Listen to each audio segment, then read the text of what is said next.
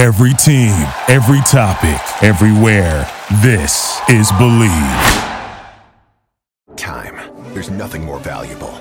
It's what drives everyone to make the most of every moment. We celebrate living large in the now. In a city where time disappears, we create experiences that electrify the soul and memories that will last forever. We go big. We go all night. And here, everyone is invited. So get loose and get loud. This is Circa. You'll have the time of your life.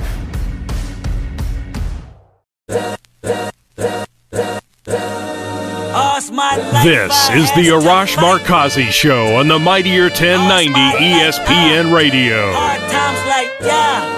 Hello and welcome to the Arash Markazi Show, presented by the Sporting Tribune on the Mightier 1090 ESPN Radio in Southern California, 98.5 The Bet in Las Vegas, and the Hawaii Sports Radio Network, 95.1 FM and AM 760 in Hawaii. A lot to get into today, so let's not waste any time. Let's head out to the Circa Sports Guest Hotline. And joining us now from the Sporting Tribune, Fredo Cervantes. Fredo, how are you? I'm doing good, sir. How are you doing today? I am good. So let's talk about the USC Trojans. Again, big game last Saturday morning, 9 a.m. Pacific kickoff, 10 in Colorado. Listen, Fredo, it was really a tale of two halves, and really in the third quarter, they had the game wrapped up. They give up 3 straight touchdowns at the end, and it was a 1-touchdown game when Colorado attempts the onside kick. They recover. But as you touched on in the Sporting Tribune, this defense, and we've talked about this defense all year. There was a lot of questions about them coming into the season. It looked like they had slightly improved. There's a lot of people who are concerned, Fredo. What were your thoughts about that game? I mean, overall, of course, USC took care of business. They walked away with the victory, but it was just a victory that you're kind of not too happy about, especially getting on that flight back to Los Angeles. Looking at the defensive mistakes, of course, you thought maybe, okay, we maybe had seen the worst defensive performance of the season in Arizona State last week, but this week it just got a little worse. I mean, they missed a lot more tackles. Previous week, they missed 14 tackles. And now this week, they missed, I believe it was 18 total tackles out there, which was, that 3-drive touchdown for Colorado in the second half just kind of showed you that there's just so much inconsistency. The first half looked pretty good. I mean, at one point, they were up, 41-14, if I'm correct. And they were able to just kind of keep pushing the ball, keep pounding the ball. Bear Alexander, these other guys, even Mason Cobb, he had a tremendous game after, returning from his injury as well. But the defense, can they really compete with those other teams right now, like Oregon and, possible Michigan, Georgia? I don't think so right now, but there's still a lot of room to improve. There's still a lot more games in the regular season right now for them to kind of show, especially with the upcoming games in October. What have you seen, though? You're at all the practices that leads you to believe that this team can improve. Again, one of the things that you touched on, Lincoln Riley said, it's not the same mistakes or it's not the same problems. At the end of the day, the results, when I say the results, yes, they did win. But when I say the results, I'm talking about when you give up over 500 yards, when you give up over 40 points, that's the results that I'm talking about. What have you seen that leads you to believe that they can change, that they can fix what's happening on the defensive side? I mean, what leads me to believe is that they have heart.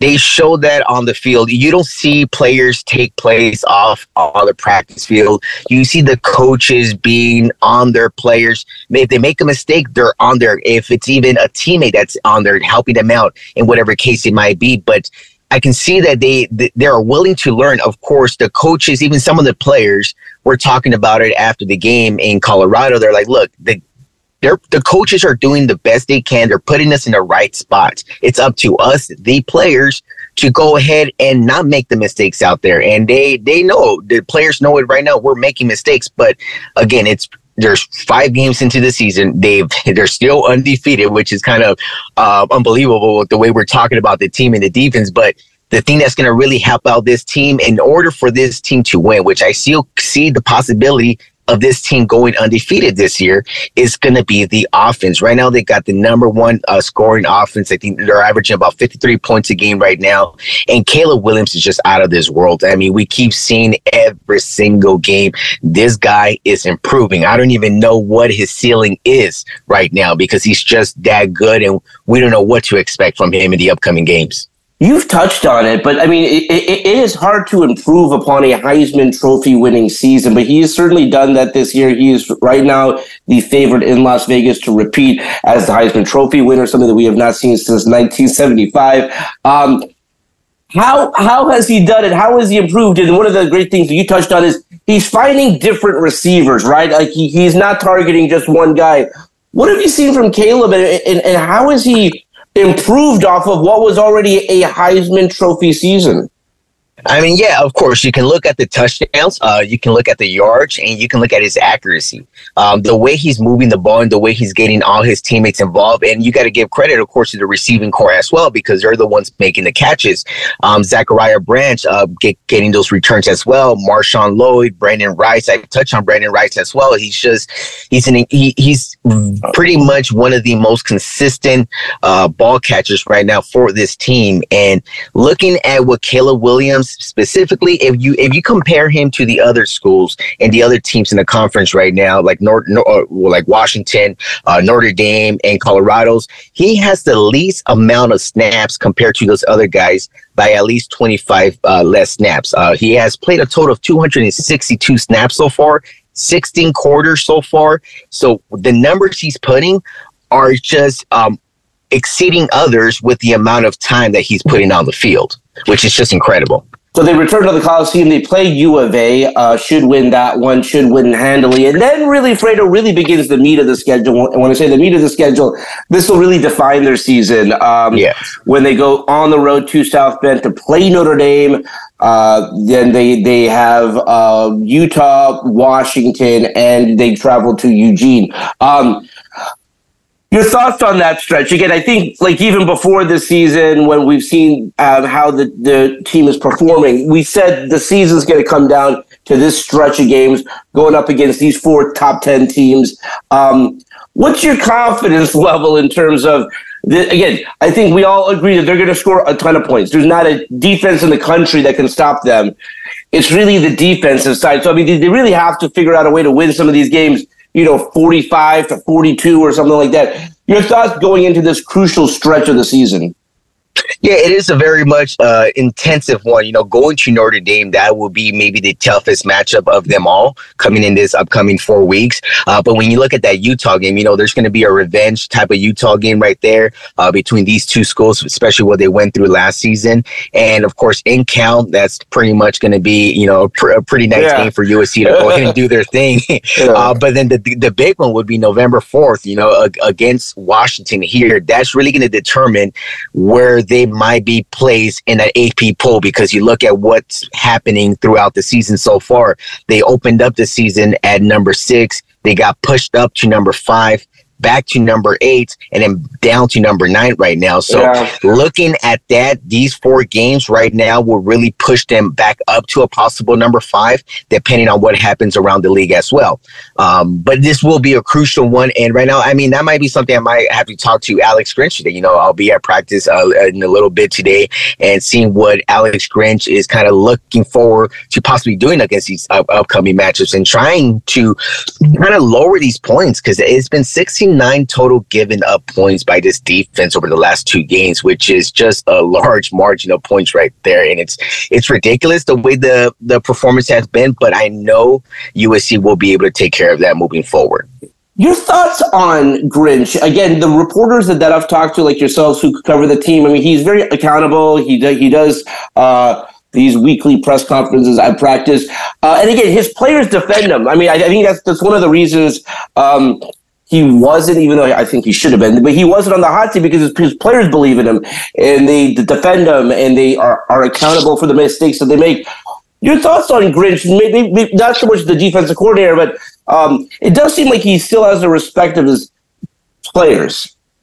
No, he definitely he does. You know, the players that when they mention the coaches are putting us in the right spots. It's our fault. So the players are taking accountability for those mistakes. So they know that the coaches are doing their thing. And, you know, right now, USC is one of 7 schools that kept the same coaching staff in place from last season in college football. So it shows you that Lincoln Riley, at the end of the day, he also protected Alex Grinch over the last performance. And, you know, he has to believe. The players believe in him. The Lincoln Riley believes in him, which is very important, because if Lincoln would have been out not motivated with his performances, which I'm pretty sure Riley takes some fault in that as well, because at the end of the day, he is the head coach.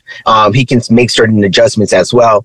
But I think Alex Grinch, he certainly will most likely be in a USC program as long as Lincoln Riley will be. I don't think Riley at any given point will get rid of the man.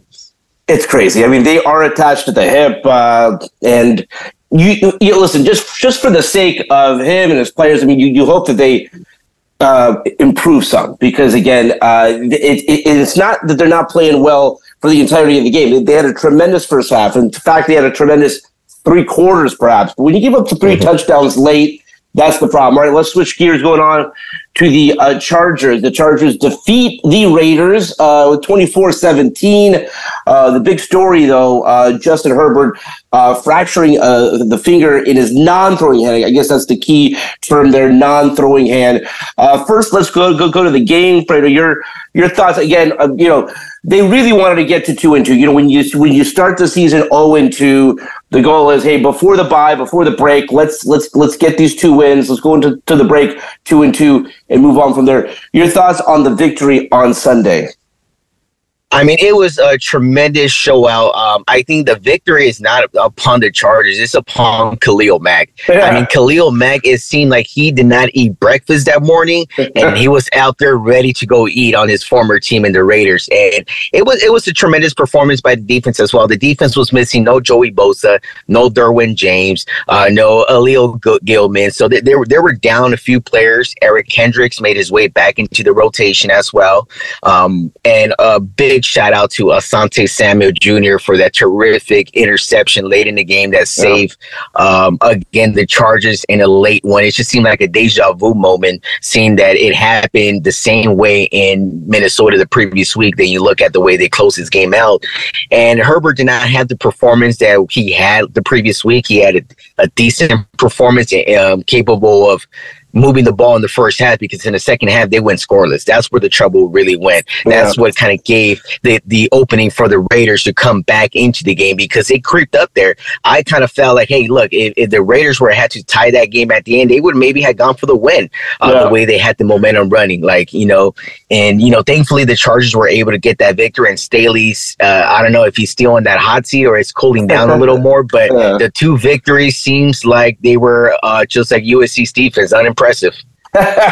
No doubt about it. What's the biggest thing you think they have to improve upon? Because it doesn't get any simpler when they come back following the break. They play the Cowboys, who are one of the best teams in the league. They got the Chiefs as well. What's the biggest point of emphasis? What do they have to improve on going into the break?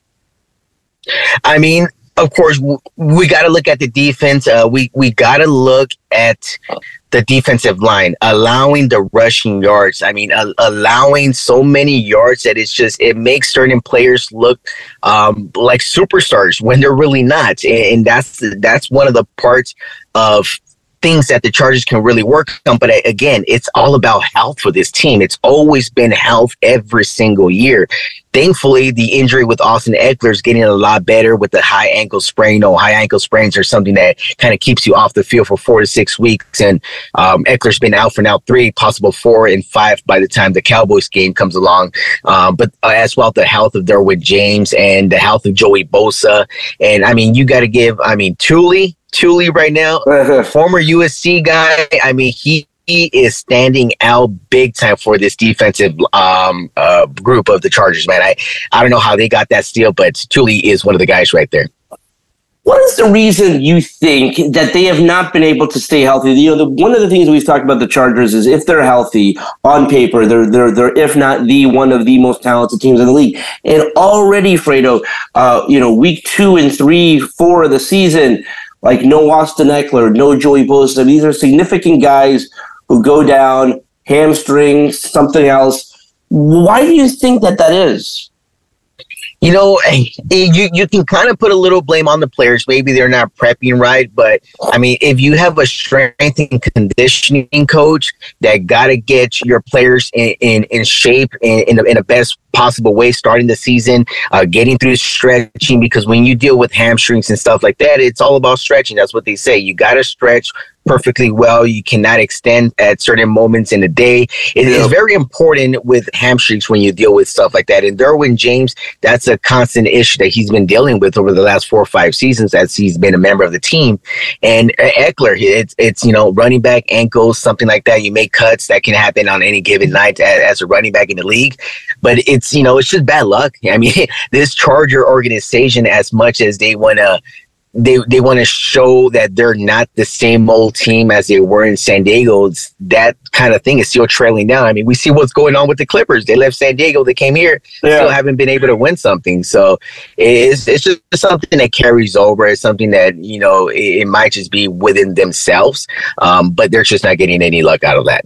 All right, game 1 of the WNBA Finals will be on Sunday, I believe. Yes, Sunday in Las Vegas. And really, Fredo, it's the matchup we all thought at the beginning of the season, the two quote-unquote super teams. It's Las Vegas Aces, New York Liberty. The interesting thing is New York's played them very well. Your thoughts on the WNBA Finals this season?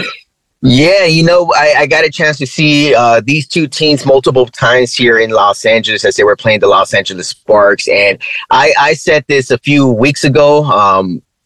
My favorites to win it is the New York Liberty. I think that Breanna Stewart as well, shout out to her for winning WNBA MVP. And I think that this is going to go 5 games. Of course, it is a 5-game series. It will go 5. It will be back in Las Vegas because this team battles on. I mean, they trash talk them. They trash talk a lot, and especially when they won the Commissioner's Cup. Liberty took that one home. So Vegas has a little bit of show, but you look at Breanna Stewart, Sabrina Ionescu, and you look at Asia Wilson. It's just, I mean, she is. She reminds me of like a Kevin Garnett style in the NBA. She's just the strength she has, the confidence she has, and how powerful she is down there below. And her size doesn't help any other player in that league right there. So she is so amazing the way she plays this game. And I'm surprised she didn't win the WNBA MVP there. I'm surprised. Maybe, she was also not happy about that. So that might be an extra motivator for Asia Wilson in this Vegas team to go against the New York Liberty. But it's going to be a very exciting WNBA Finals. Sorry about that, Fredo. WNBA Finals, but also it's the beginning of the National Basketball Association. The Lakers Clippers back on the court. They had their media day yesterday. Thoughts on these two teams, Fredo? Again, I think they are on paper two of the best teams in the league. It really comes down to health. Again, with the Clippers, they've just never been healthy in the postseason. They've not had Kawhi. They've not had Paul George. Your thoughts on the Lakers and the Clippers heading in to this season? Yeah, NBA season is back. Media day was a good day there. Of course, there's always a lot to talk about when you look at these players coming out for the first time, and especially the new upcomers. And the surprise pick I'm very looking forward to see how it works out for the LA Lakers is Christian Wood. I mean, he was one of the late signings a few weeks ago, and just his addition, his size, he has a very good IQ as well, because the times I've seen him with Dallas, he's been very impressive. And even when he was with the Rockets, always putting up numbers. And seeing him with Anthony Davis is to be very good to see how it works out, because Anthony Davis does not like playing the center spot. He's always wanting to be a forward. He kind of complains about it all the time. And what I heard from AD yesterday during media day, where he said, hey, me and Bron, we've been listening to what the Denver Nuggets have been saying, talking all about it. He's like, we cannot wait for that opening day game when they receive the rings, and it's going to be an interesting matchup. But Austin Reeves as well, looking like he might be a lot better than what we saw. Maybe last year we didn't really see what he was capable of, especially with the new roster that was put together after the deadline. It's going to be very exciting to see what the Lakers can possibly do. But with the LA Clippers, this is going to be their last year at Crypto.com arena before they move into their next arena. And this might also be the last year with Kawhi Leonard and Paul George, depending if they finally blow it up or not. But I cannot really put any believe into this team that they might do something, because even they don't really, I mean, Kawhi and Paul George were the reason why this new rule was kind of put along for the load management situation. And it's just a problem for them. That it's something that it's, those two types of players, I think it was more of a coaching thing with Ty Lue saying, hey, look, we want to save our players for the playoffs. Now that they put this rule on, it's no longer saving players for the playoffs. It's the regular season matters now, especially with the new tournament they got going on with the the play-in tournament. The in-season tournament. And again, like what they want to do is make the regular season meaningful. They want these teams to actually care. So now if you want to win most valuable player, you have to play at least 65 games. You have the in-season tournament, which is effectively regular season games, but you got this trophy at the end of the day with the championship game and the semifinals being held in Las Vegas. All right, Fredo, you're the best. We'll catch up with all your coverage from USC practice, USC game on Saturday at U of A against U of A, which will be at the Coliseum.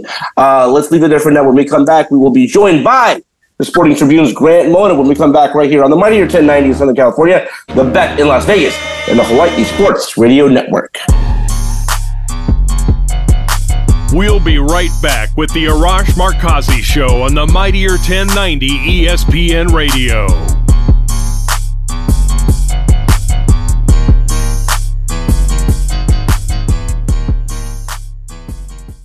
Time. There's nothing more valuable. It's what drives everyone to make the most of every moment. We celebrate living large in the now. In a city where time disappears, we create experiences that electrify the soul and memories that will last forever. We go big, we go all night, and here, everyone is invited. So get loose and get loud. This is Circa. You'll have the time of your life.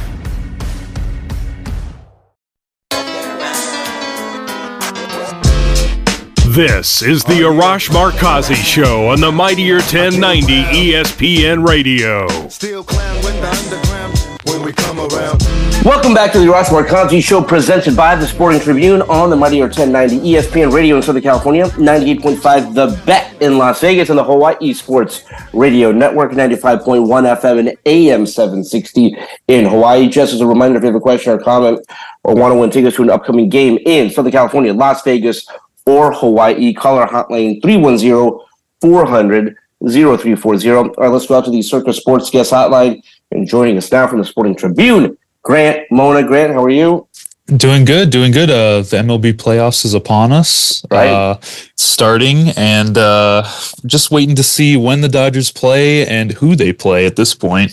So they will play the winner of Milwaukee and Arizona, correct? Milwaukee and Arizona, and then Miami's playing Philadelphia. So we're kind of just seeing who the Braves and Dodgers play at this point. Is there a team, as you look at these matchups, who would you prefer for the Dodgers to play in Game 1 of the National League Division Series? I would rather honestly play a team that you've seen before, like the Diamondbacks. The Brewers coming into this, I think there was a stat since August 1st that they have the best record in all of baseball.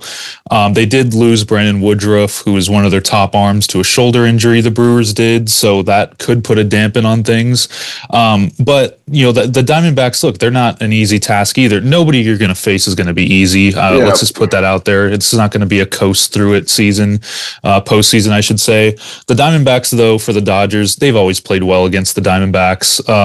Even throughout the years where the Diamondbacks are actually even a little bit more formidable, the Dodgers really handle them well. And you always like to go against a in-division opponent. I know last year they lost to the Padres, and that's probably why the Padres beat the Dodgers, is because they saw them so much. They kind of knew what they had, what they were going to throw, and it helped them. And I think for the Dodgers, they've always had a good scouting report on Arizona. So Can Arizona do it? Yes, for sure. They have the firepower to do it. They led the NL West for a good portion of the beginning of the season for a reason. They have good talent. They have a good 1-2 with Zach Gallen and Merrill Kelly. So they could get it done against those Brewers. I know the Brewers are playing very well and they have a good offense and their pitching has been pretty good. But in the playoffs, look, anything could happen. We could see the Marlins play the Braves and we could see the Diamondbacks play the Dodgers. Like, we don't know. Just like last year. It was Phillies Padres last year in the NLCS. It could very well happen this year, but I think everything's up in the air right now. But for the Dodgers, I think they'd rather see Arizona.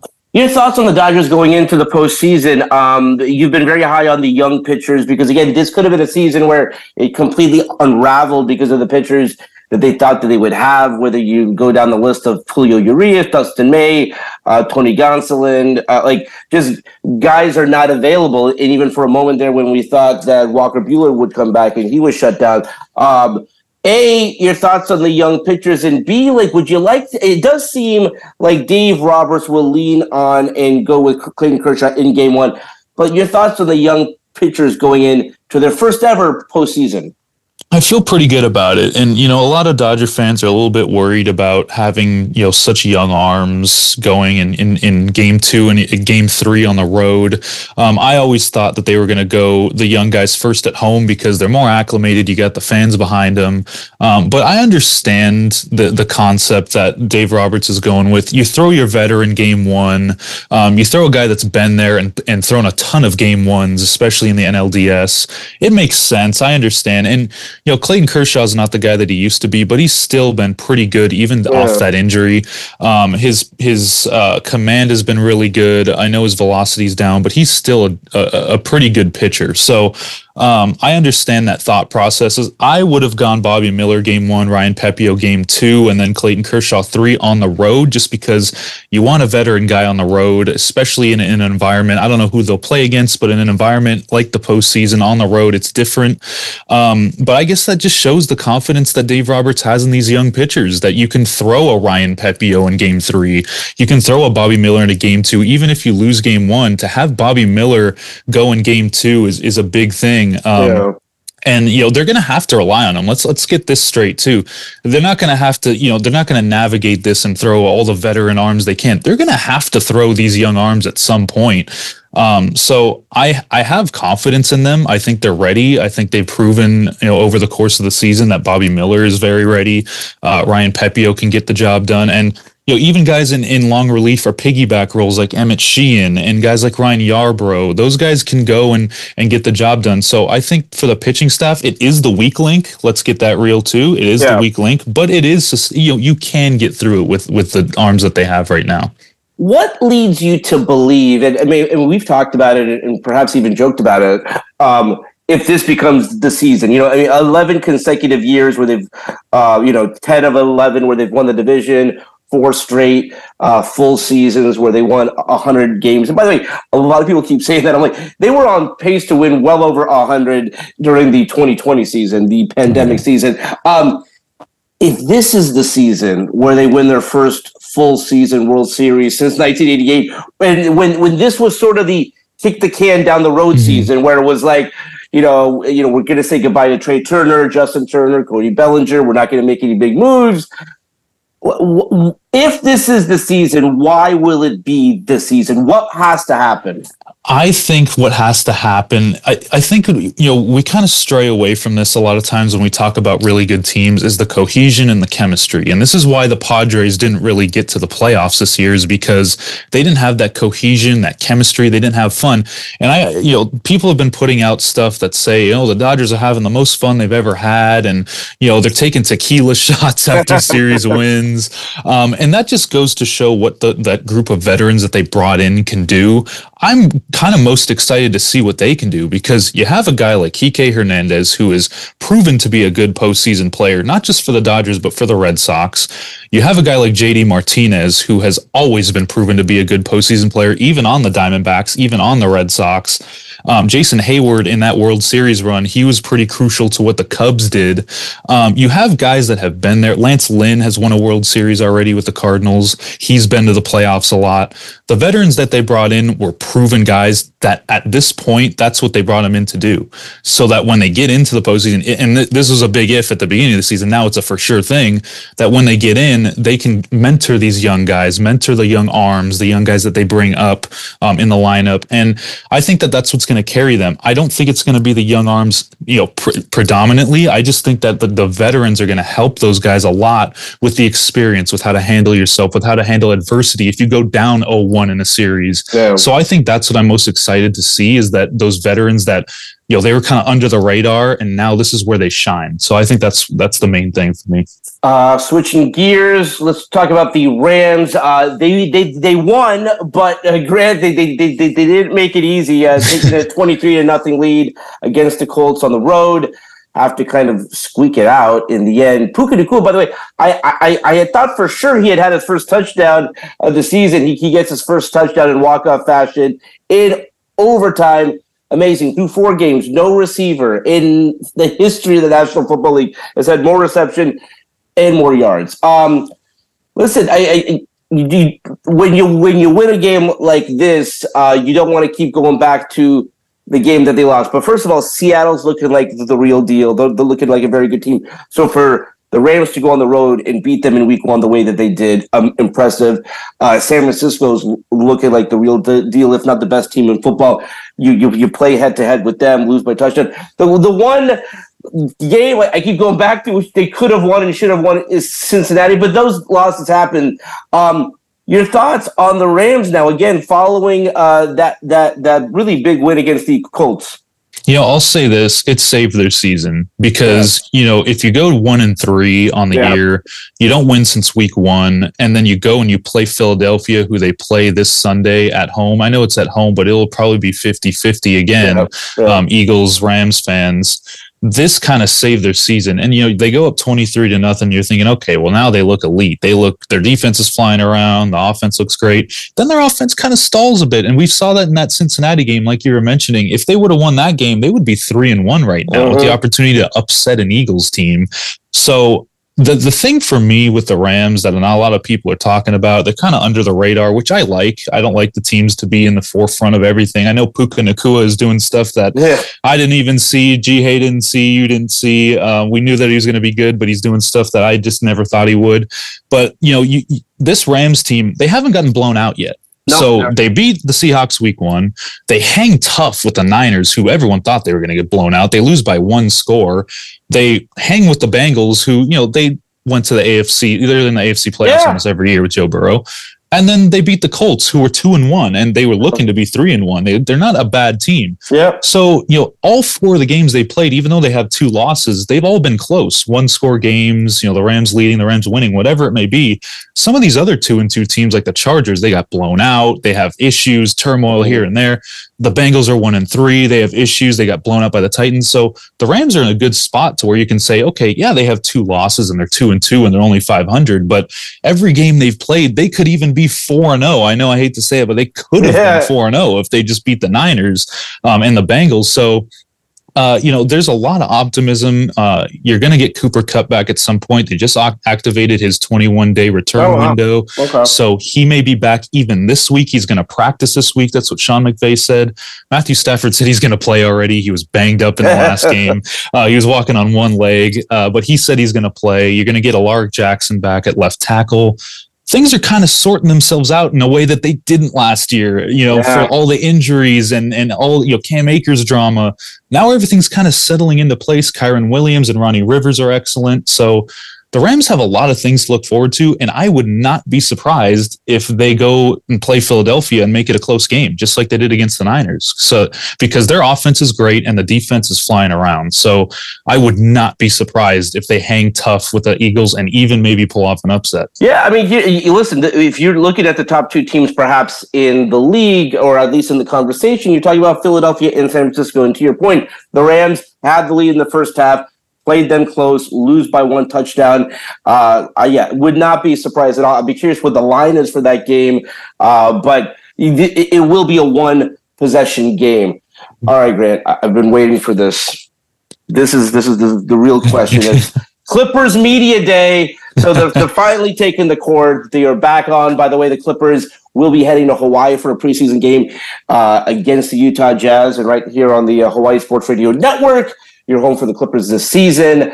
We will have that covered. We will have a couple of folks out there for that game. Okay, what stuck out to you from Clippers Media Day? There was a lot of determination. Last year there was a lot of hype around this team, considering they were title favorites and everyone calling them, they had Kawhi and PG back. Everything's great. Everything's happy, joy. After the disappointing loss in the playoffs against the Suns, and after all the talk about them being injured and the load management and Kawhi not being available and Paul George not being there, I think this team really heard the noise. I really do. All of their answers that I've heard were defiant. They were ready to get after it. They were ready to prove people wrong. It was very stoic. There wasn't, obviously they had a little bit of fun here and there.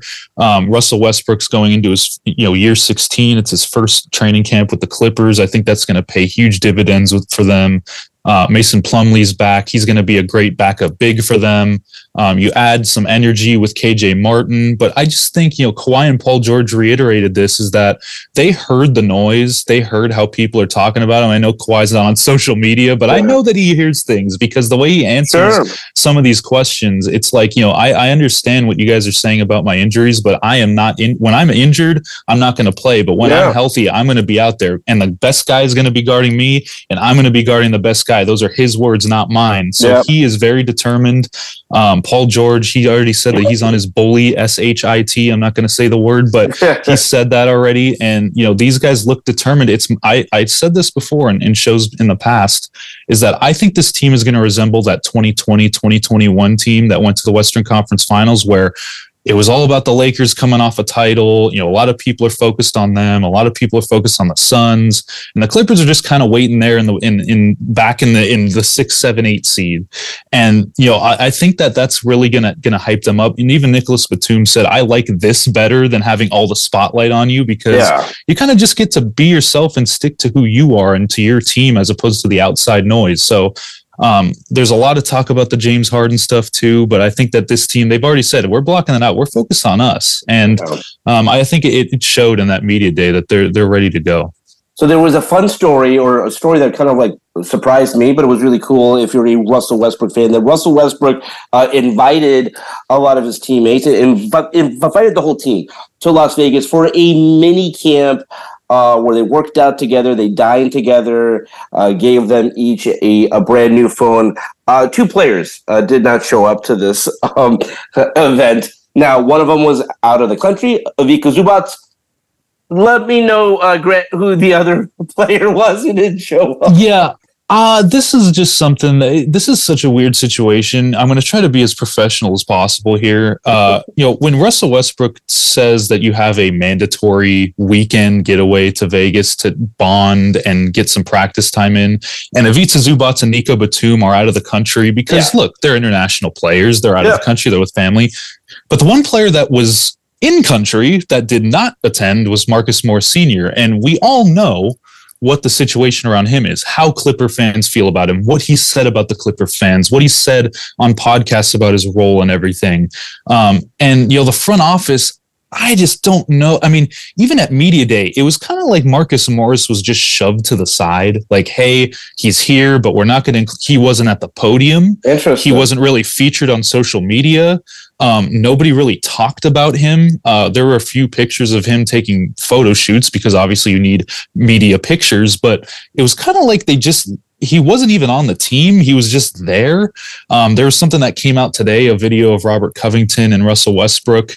And they were kind of murmuring, oh, hey, Senior's here. And Marcus Morris Sr., that's his nickname. Yeah. Hey, Senior's here. And they kind of laughed. And it's just such an odd situation because there were reports of, turmoil within the team last year and Marcus Morris wanting a trade and he didn't get it. So they sent him home. And it would make so much sense, Arash, and I've been saying this for so long, to just send him home a la, all these players that John Wall, send him home and just find a new trade partner, find a new team for him. It just makes so much sense, not just for chemistry, but for the team. I mean, they already have 3 wings that they can insert in the lineup that are better than him. And I just think it's just such a weird situation. He was traded and then that trade was rescinded. So there's still that. I don't know what's going on with that, but it's just a really bad look when you have a mandatory weekend getaway to Vegas and he's just not there for whatever reason. I don't like it, especially for a team that wants to be as close as possible. So we'll see what happens there. I know he's been in a lot of trade talks, but at this point, you're just going to have to incorporate him as best as possible. All right, Grant, let's wrap up with the USC Trojans. Again, they go to Colorado. They win.